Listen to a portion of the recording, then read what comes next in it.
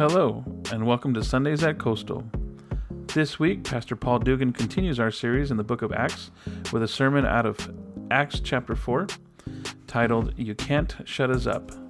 The gospel of Jesus is in opposition to the power structures that seek to exploit the poor, needy, and marginalized. Those in power will seek to silence the name of Jesus Christ, but God has given us the Holy Spirit to be His witnesses to those around us. Will you be silenced by those who would persecute you for proclaiming the good news, or worse, by the lies you tell yourself? You may not believe you are worthy, educated, or adequate to share the gospel. The truth is that God has chosen you to be His witness. Will you ask for the boldness to walk in His will? So we have this core belief that shapes everything we do and think here at Coastal, built around three words. Can you say the three words with me? Hope beyond our brokenness, trust our risen Savior, and restoration from our community. And you could build the whole grand story of Scripture around those three. They could be like three chapters in a great narrative of redemption. Hope beyond the world and Israel's brokenness. Amen? And they were a mess, and we are a mess. And the whole story climaxes in a crucified and risen Savior who is worth trusting with your whole life. And the rest of the story, the New Testament, is how that good news of that risen Savior and His kingdom is bringing blessing to the nations. That's the story of the Bible, guys, and it's what we believe. And because of that belief, if it's really true, it calls for a daily decision, and we choose to be disciples of Jesus. A disciple is one who walks intentionally with God. Therefore, can you say it with me? I choose to be changed by Jesus. Choose to seek Jesus first. And I choose to join Jesus in His resurrection work right now. Amen.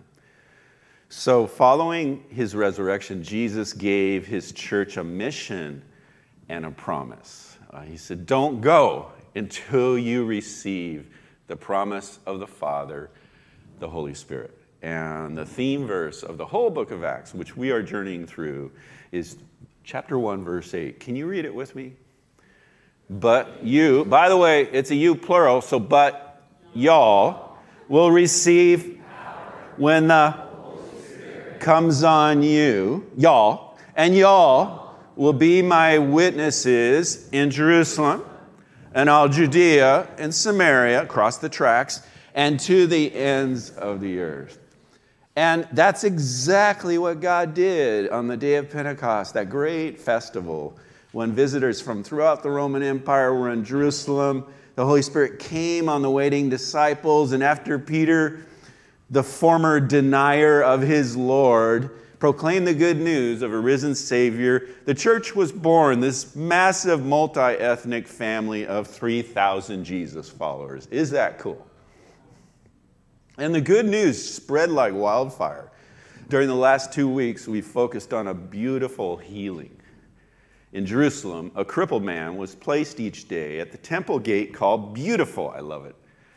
The man would beg everyone for a handout as they entered worship. When he made his plea to Peter and John, he got more than he bargained for, did he not?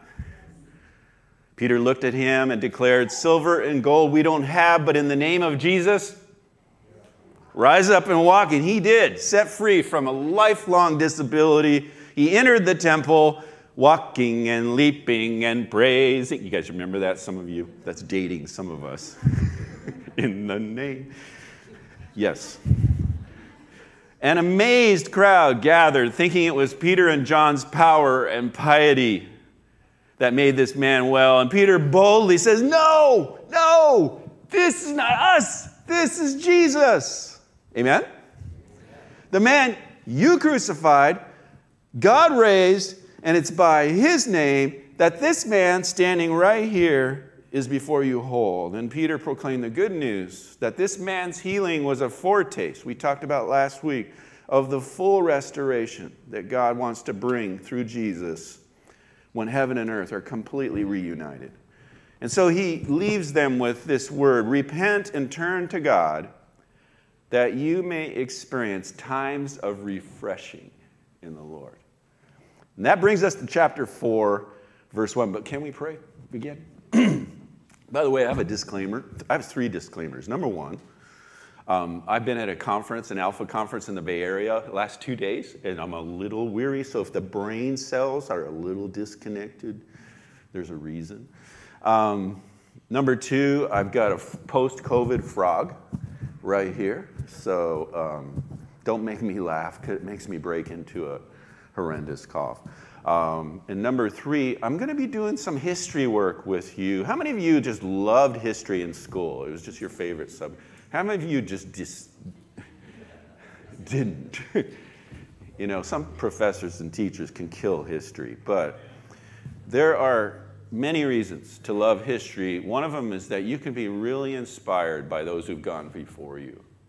Another reason is you can learn, because those who ignore history can repeat the failures of the past. So for those 2 reasons, we're going to do some history work. Please be patient.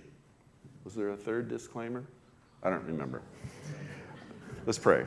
Holy Spirit, you are welcome here. Father, Son, and Holy Spirit, we've just sung the gospel here.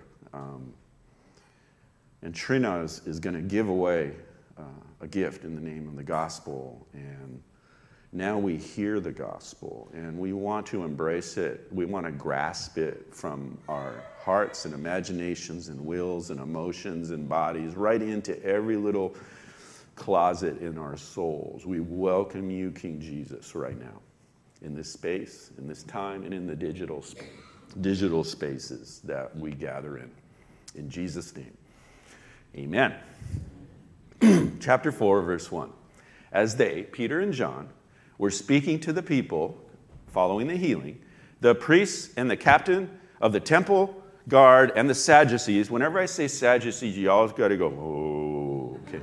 Sadducees came up to them, being greatly disturbed because they were teaching the people and proclaiming in Jesus the resurrection from the dead. Another translation says they were proclaiming the resurrection of the dead had begun to happen in Jesus. Here in Acts 4, we witness the first of many persecutions of this new Jesus movement.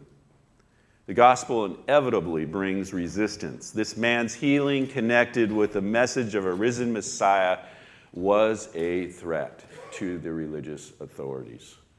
They were greatly annoyed. The Greek word is exasperated and exhausted.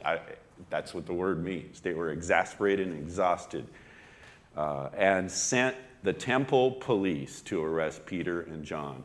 And I believe they also arrested the healed man. Get this. He's arrested for being healed. Figure that one out. So who are these authorities? We're going to do some history. You ready? Yes, Pastor Paul? All right. First century Israel, there are 4 primary Jewish political parties. They all shared a longing for the restoration of Israel and the coming of the kingdom. However, they were deeply divided over how they believed the kingdom would come. And so it's helpful to use a chart. I'm a visual guy, to show how these different groups related to one another and to their culture. Can you guys see that chart? The vertical line contrasts political activism versus more of a spiritual approach to the kingdom, and the horizontal line contrasts different postures towards the surrounding culture, from engagement to separation. So first, we have the Pharisees. The Pharisees were the moralists. You see where they're at on the chart? Believing the kingdom would come when the people would finally return to faithful adherence to the Torah. And it's interesting, the Pharisees were by far the most popular group among the common people of all the parties, contrary to a lot of contemporary assumptions. Number 2 were the Essenes. The Essenes were the monastics, believing that the kingdom would come as the faithful withdrew from the world and all this idolatrous religious activity, and prepared for the Messiah through self-denial, prayer, and spiritual contemplation. We have the Dead Sea Scrolls from the Essenes, for example. They withdrew into the desert. Notice they're way out on the separate spiritual continuum. And thirdly, we have the zealots. The zealots had no patience with any of these approaches. They were the insurgents, the Jewish insurgents, believing the kingdom would only come by violent revolution against Rome. Jewish insurgents. And finally, we had the Sadducees. The most grumpy of all the Jewish groups, because they were sad, you see.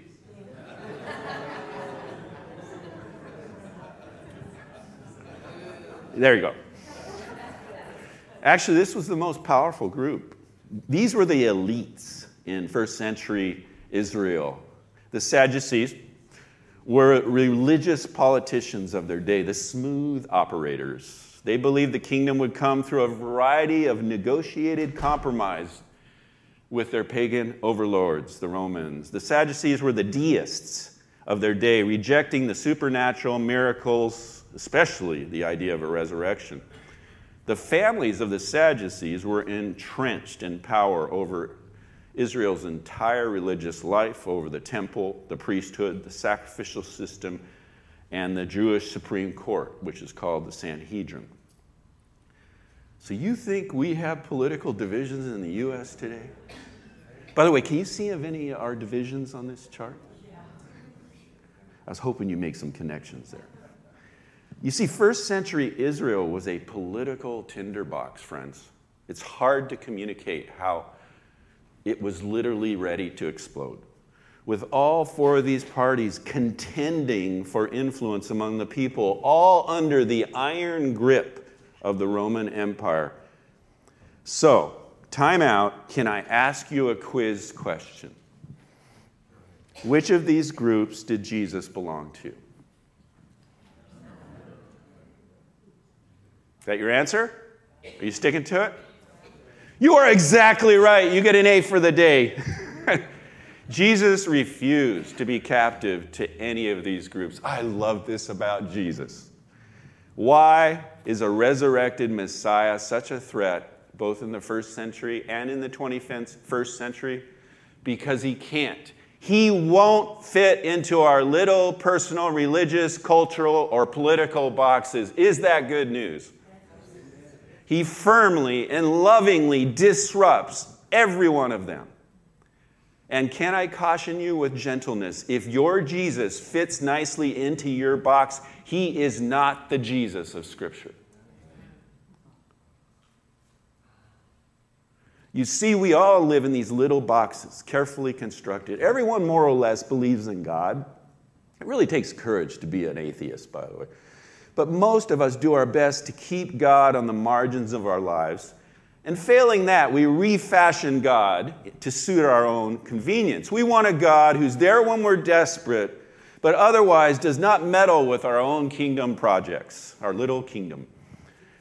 The message of a resurrection is a threat because it validates Jesus as the sovereign center of the universe, not off in the wings awaiting our beck and call. The gospel of the kingdom insists that we deal with God as God reveals himself, not as we imagine him to be.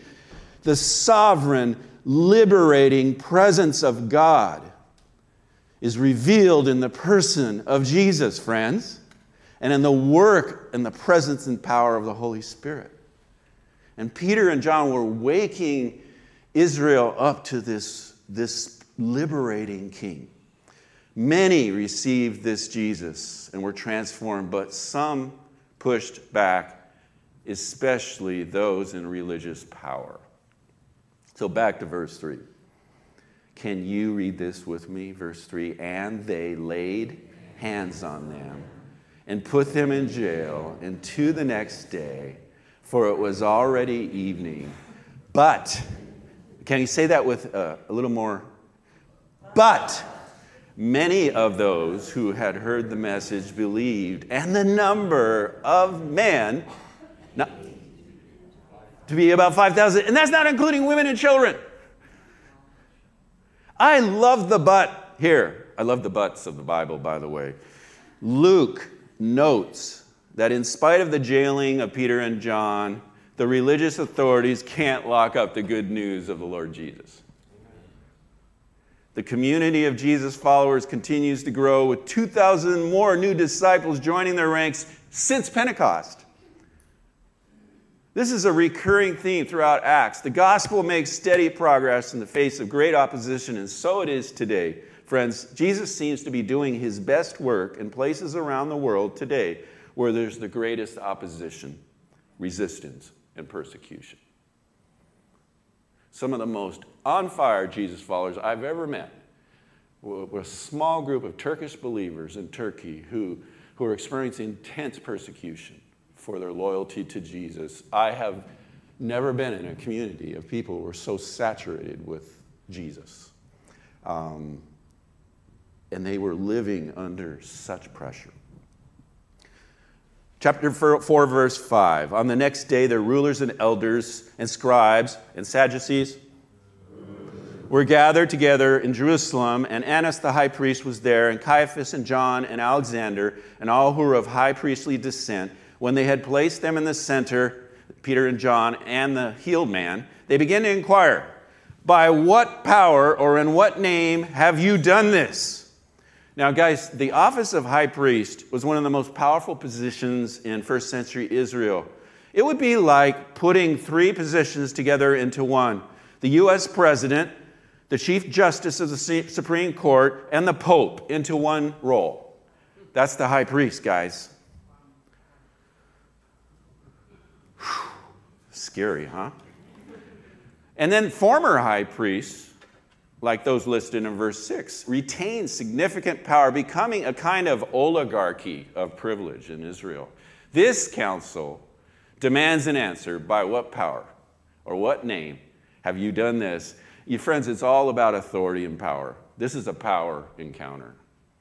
To understand this power encounter, can I take a pit stop back to the Jesus story? Can I do that? So we're going to do some history work. Yes, Pastor Paul, you can do that. All right, volume 1 of Luke's 2-volume set was called the Gospel according to Luke. Volume 2 is called Acts of the Holy Spirit. So we're going to go back to volume 1. You see, in chapter 19, during his final week, Jesus came near to Jerusalem, and he wept. And he just prayed this prayer of only you, Jerusalem, Yerushalom. Yerushalom, city of peace. If only you knew what would bring you true shalom. The days are coming when your enemies will encircle you, dash you to the ground. They will not leave one stone on another, because you did not recognize the time of God's coming. And following the Jews' persistent attempts to reestablish their own national ideology and revolt against the Romans, the Roman commander Titus came in AD 70 and destroyed the city and the temple, fulfilling Jesus' weeping words. And then Jesus enters the temple area and begins disrupting the whole sacrificial system, acting like he owned the place, saying, "My house will be a house of prayer for the nations, but you have made it a den of..." Like the great prophet Jeremiah, Jesus was not merely mounting an angry protest of the commercialization of the temple. His action is a solemn prophetic warning that the whole religious system and ideology is under judgment. This is radical, guys. The temple, the place God intended to be the new Eden where heaven and earth overlapped as a foretaste of God's new creation. By the time of Jesus, the temple, under its current managers, had become an idol. You guys with me? A token of power, national ideology, and control. And so Luke 20 continues, on one of those days, while Jesus was teaching the people in the temple and announcing the good news, the chief priests and the scribes came up with the elders and said to him, "Tell us by what authority you are doing these things." Have you heard those words before? You see, Jesus then tells a story about a master. I love it. Whenever Jesus is asked a question, he doesn't answer. He tells stories. He tells a story about a man who planted a vineyard. let it out to tenants, and went abroad. And when the time came to collect the produce, he sent messengers, but the tenants beat the messengers and threw them out. So the master said, I'm going to send my own son. But the tenants said, whoa, this is their heir. Let us kill him, then the inheritance will belong to us. So the master came himself and wiped out the tenants and gave the vineyard to others. At this point, Jesus recognized his hearers are starting to squirm. And he looked at his religious critics and quoted Psalm 118. The stone the builders rejected has become the capstone. His hearers, the teachers of the law, the chief priests, from then on looked for a way to arrest him and kill him because they knew what he was talking about. So what's the story about?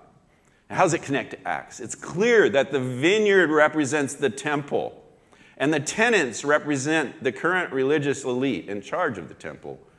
And you could replace that with any good gift that we turn into, a gift of God that we turn into a personal idol project, that'll be your temple. Jesus is claiming to be the master of the vineyard, i.e. the temple, calling forth its fruit, the fruit of faithfulness, justice, mercy, and love. So back to Acts 4, verse 8. Will you read with me? Then Peter, filled with the Holy Spirit, said to them, rulers and elders of the people, if we are being on trial today for a benefit done to the sick man, pause. Is there any sarcasm in that statement? As to how this man was made well, let's continue to read. Let it be known to all y'all, to all the people of Israel, that by the name of Jesus Christ the Nazarene, whom you crucified, whom God raised from the dead, by this name, this man stands before you in good health. He is the stone which was rejected by you, the builders, but which became the chief cornerstone. Does that sound familiar? Psalm 118 again. You see, Peter is again connecting the healing with the healer.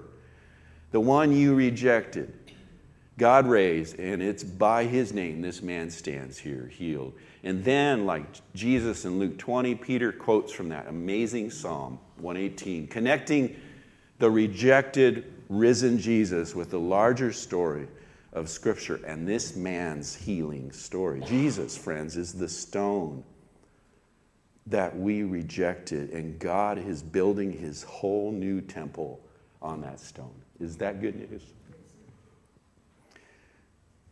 Here's the great irony that Jesus, the one rejected by the temple builders, the one thrown into the waste pile, is the very one God has chosen to build his kingdom on. And Peter goes on in verse 13, please read it with me. And there is salvation in no one else, for there is no other name under heaven that has been given among men by which we may be saved. You see, it's not only the healing that comes in this name. It's in this name alone that salvation has come to the world, friends. Psalm 118, the psalm quoted by Jesus and Peter, is a salvation psalm. I love to turn psalms when I don't know how to pray. Just turn the psalms into prayers. And here's my paraphrase of that psalm. I encourage you to read the whole psalm today, Psalm 118. It's a salvation psalm. This is my paraphrase. Jesus, you are my strength, my song, my salvation and my joy. You are my victory, my resurrection, and my righteousness. Jesus, you are the beautiful gate, the true temple, the place where heaven and earth come together. You are the stone which the builders rejected, upon which I am building my life. Amen. You are the cornerstone of my identity. You are my salvation. You alone, Jesus. As human beings, we have this tendency to exhaust ourselves with our self-salvation projects. Amen. It may be through the pursuit of performance, appearance, approval, achievement, intelligence, affluence, or just through isolation and escape. But how's this working for us as a culture? These strategies all fall short, leaving us exhausted and cynical, often with unintended consequences. I just want to ask you, friends, what stone are you building your life on? What are you building your identity on? Your purpose? At this juncture in your life today, what are you building on? And how's that working for you?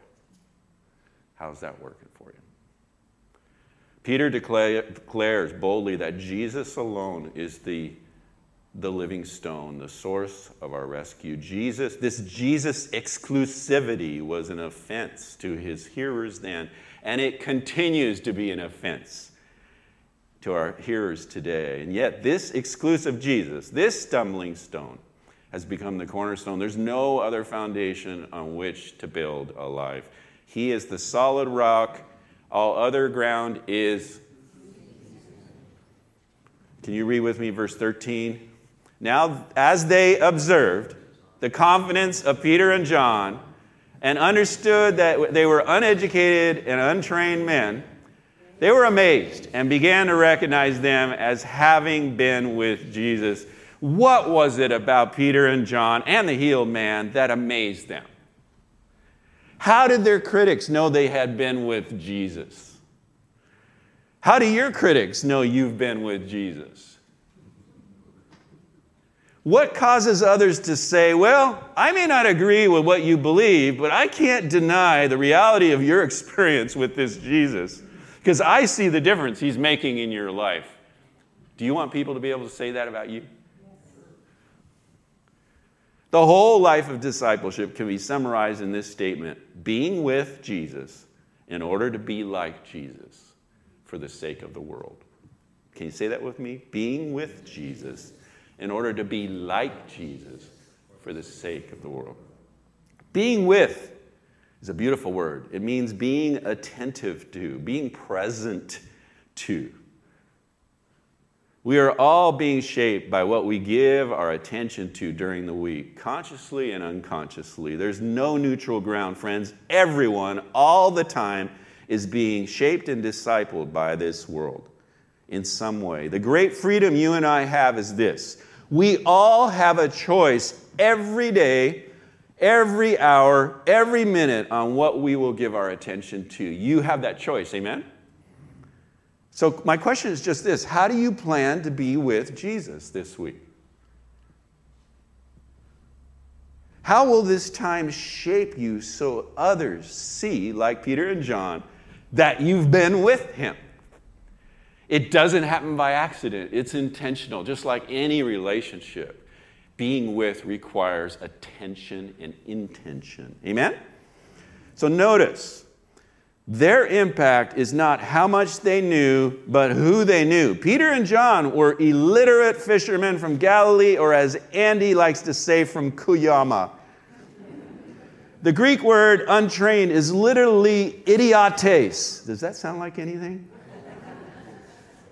Idiotes, meaning unskilled, ignorant, or uncouth. I think that's so cool that the gospel just blew up in the Roman Empire through uncouth folks like Peter and John. I love it. They had no credentials, no degrees, no doctorates, no rabbinic training, no priestly status. They just had Jesus, and that was enough. Acts 4:14, and seeing the man who had been healed standing with them, they had nothing to say in reply. I love it.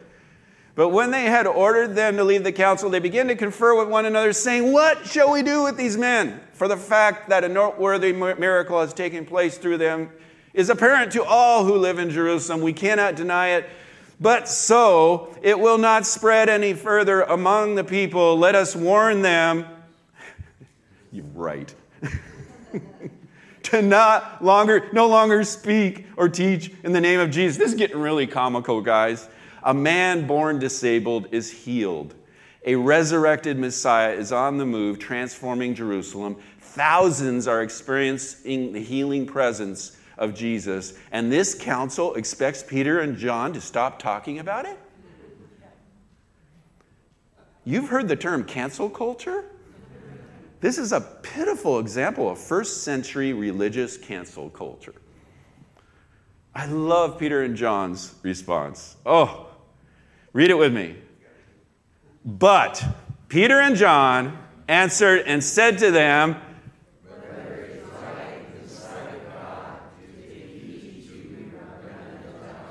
no sarcasm?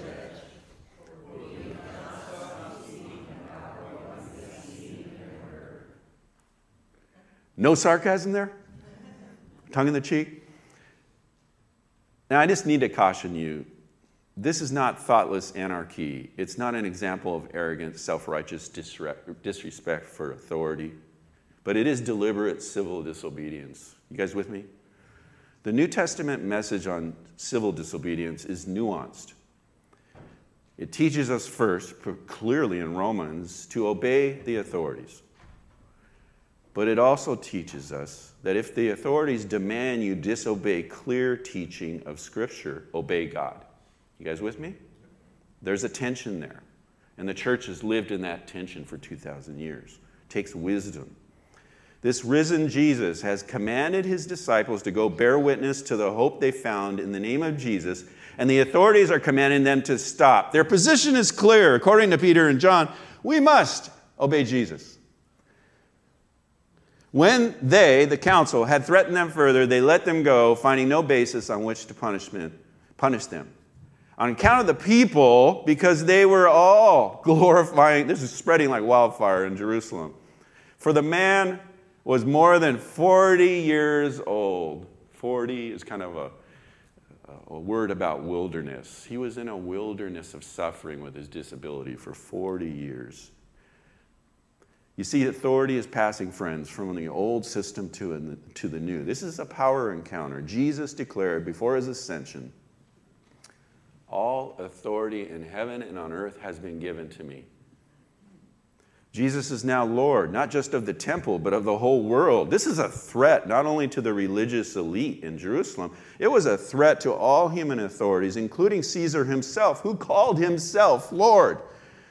But this new Jesus-style authority is not expressed through dominance and control, but through self-giving love. Amen? If King Jesus is now, in fact, the Lord of the whole world, we have the privilege of welcoming his liberating authority into every corner of our lives. And we have the privilege of making that good news known to everyone we meet. Peter and John and the man healed refused to be silenced. Throughout, back to history, the history of the church, I am deeply inspired by God's people who have refused to be silent in face of great opposition. Amen? Can I tell you the story of 3 Martins? It was our privilege during our vacation this summer to visit Wittenberg, Germany, and see the very church where Luther nailed his 95 Theses to the door. After rediscovering the Scriptures, Luther confronted rampant church corruption. Before he was excommunicated in 1517, he declared before his critics, "I cannot and will not recant, because acting against one's conscience is neither safe nor sound. Here I stand. I can do no other. God help me." The world was never the same. Kathy and I also spent time in Berlin and learned so much about the horrible ways that the church compromised under Hitler during the 30s and under his German national ideology. Only a small group of Jesus followers, like Bonhoeffer and others, protested the national and racial idolatry of their society. Many in the church turned a blind eye to the atrocities against the Jewish people. One of them, Martin Niemöller, regretted not taking his stand until the very end. He said this, "First they came for the socialists, and I did not speak out because I was not a socialist. Then they came for the trade unionists, and I did not speak out because I was not a trade unionist. Then they came for the Jews, and I did not speak out because I was not a Jew. Then they came for me, and there was no one left to speak for me." And finally, a third Martin.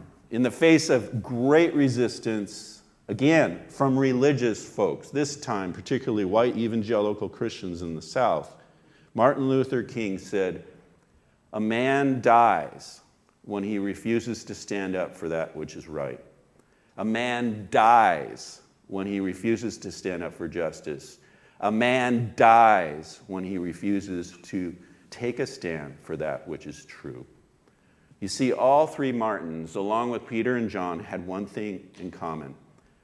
They had to take a stand in the face of religious people in power, based on their understanding of the gospel. So, my question for the day: what have you let silence you? What have you let cancel your witness to our risen, living Lord Jesus and your story in him? The hope you have in him. Can I give you 4 common things that I hear? And you could probably add, I'm not knowledgeable enough. Can anybody relate to that? Guys, but neither were Peter and John, guys. They were idiotes, all right? Here's another one I hear so often. I need to get my act together first. You ever heard that? Guys, just 5 weeks before Peter is disowning, he even knows his master Jesus. If Peter can be restored, you can be restored too and be his instrument. Amen? Here's another one. I fear rejection if I bear witness to my hope in Jesus. Well, I just want to say you're in good company. Jesus was rejected. His earliest followers were rejected. All these Martins were rejected. You're in a good company. Now, be careful that you're not being rejected for being rude or thoughtless or insensitive. But if you're being rejected for the offense of the gospel, you're in really good company, and your acceptance by Jesus is more valuable than the approval of your friends. Amen? And lastly, I've heard this more lately when people really get honest in the church. I'm not sure I really believe, but I want to. How can I be a witness to others? Can I share with you what I think? I think this makes you a more powerful witness in today's skeptical culture than many of us.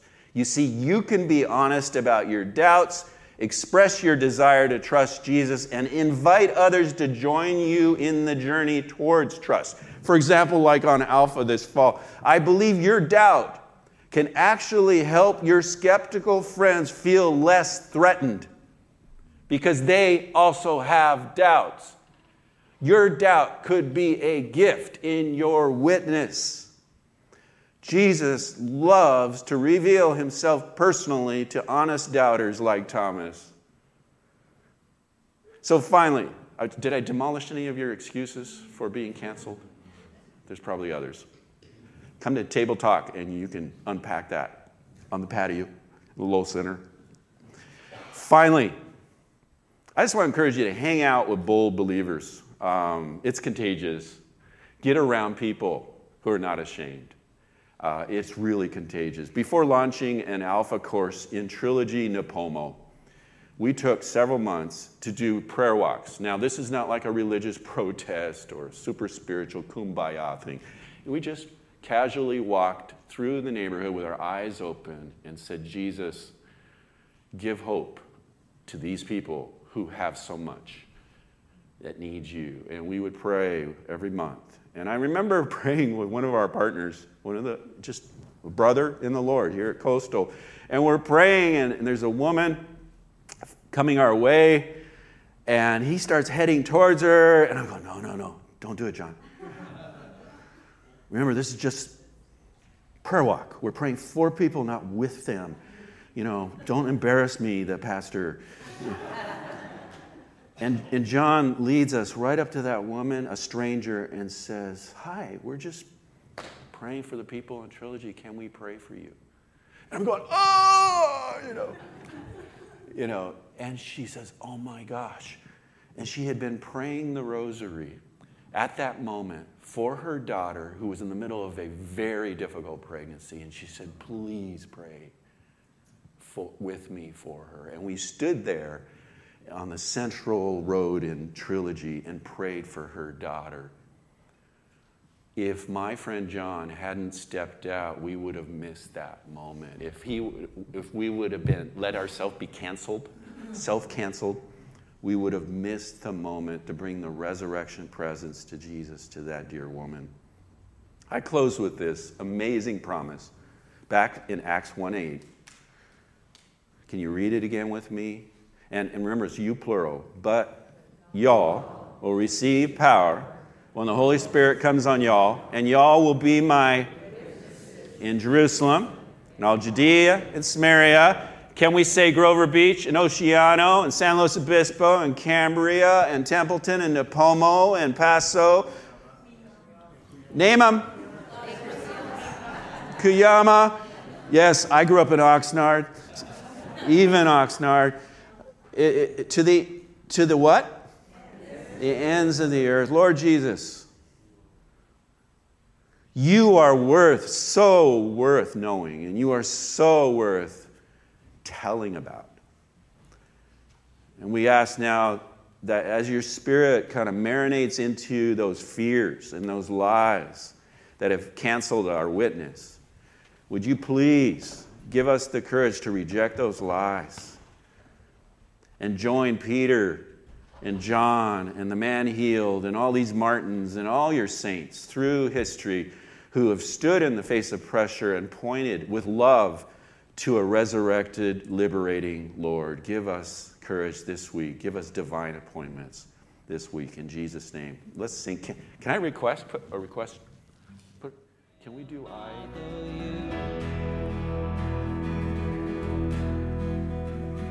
Receive God's blessing as you go into all the places in your Jerusalem, Judea, Samaria, and to the ends of the earth.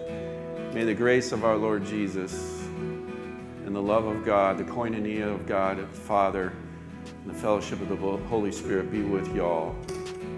Amen. Have a great day. Join me for prayer if you'd like prayer. Pastor Paul Dugan is the pastor of mission and discipleship at Coastal Community Church. It's located in Grover Beach, California, and serves communities across the Central Coast. Join us online each week on Sunday morning at 9 a.m. for our weekly live stream. We also have 2 in-person services at 9 a.m. and 10:40 a.m. in our sanctuary. Coastal Community Church is located at 1830 Farrell Road, Grover Beach, California. For more information, visit our website, www.mycoastal.org. Thanks for joining us, and I hope you have a great week.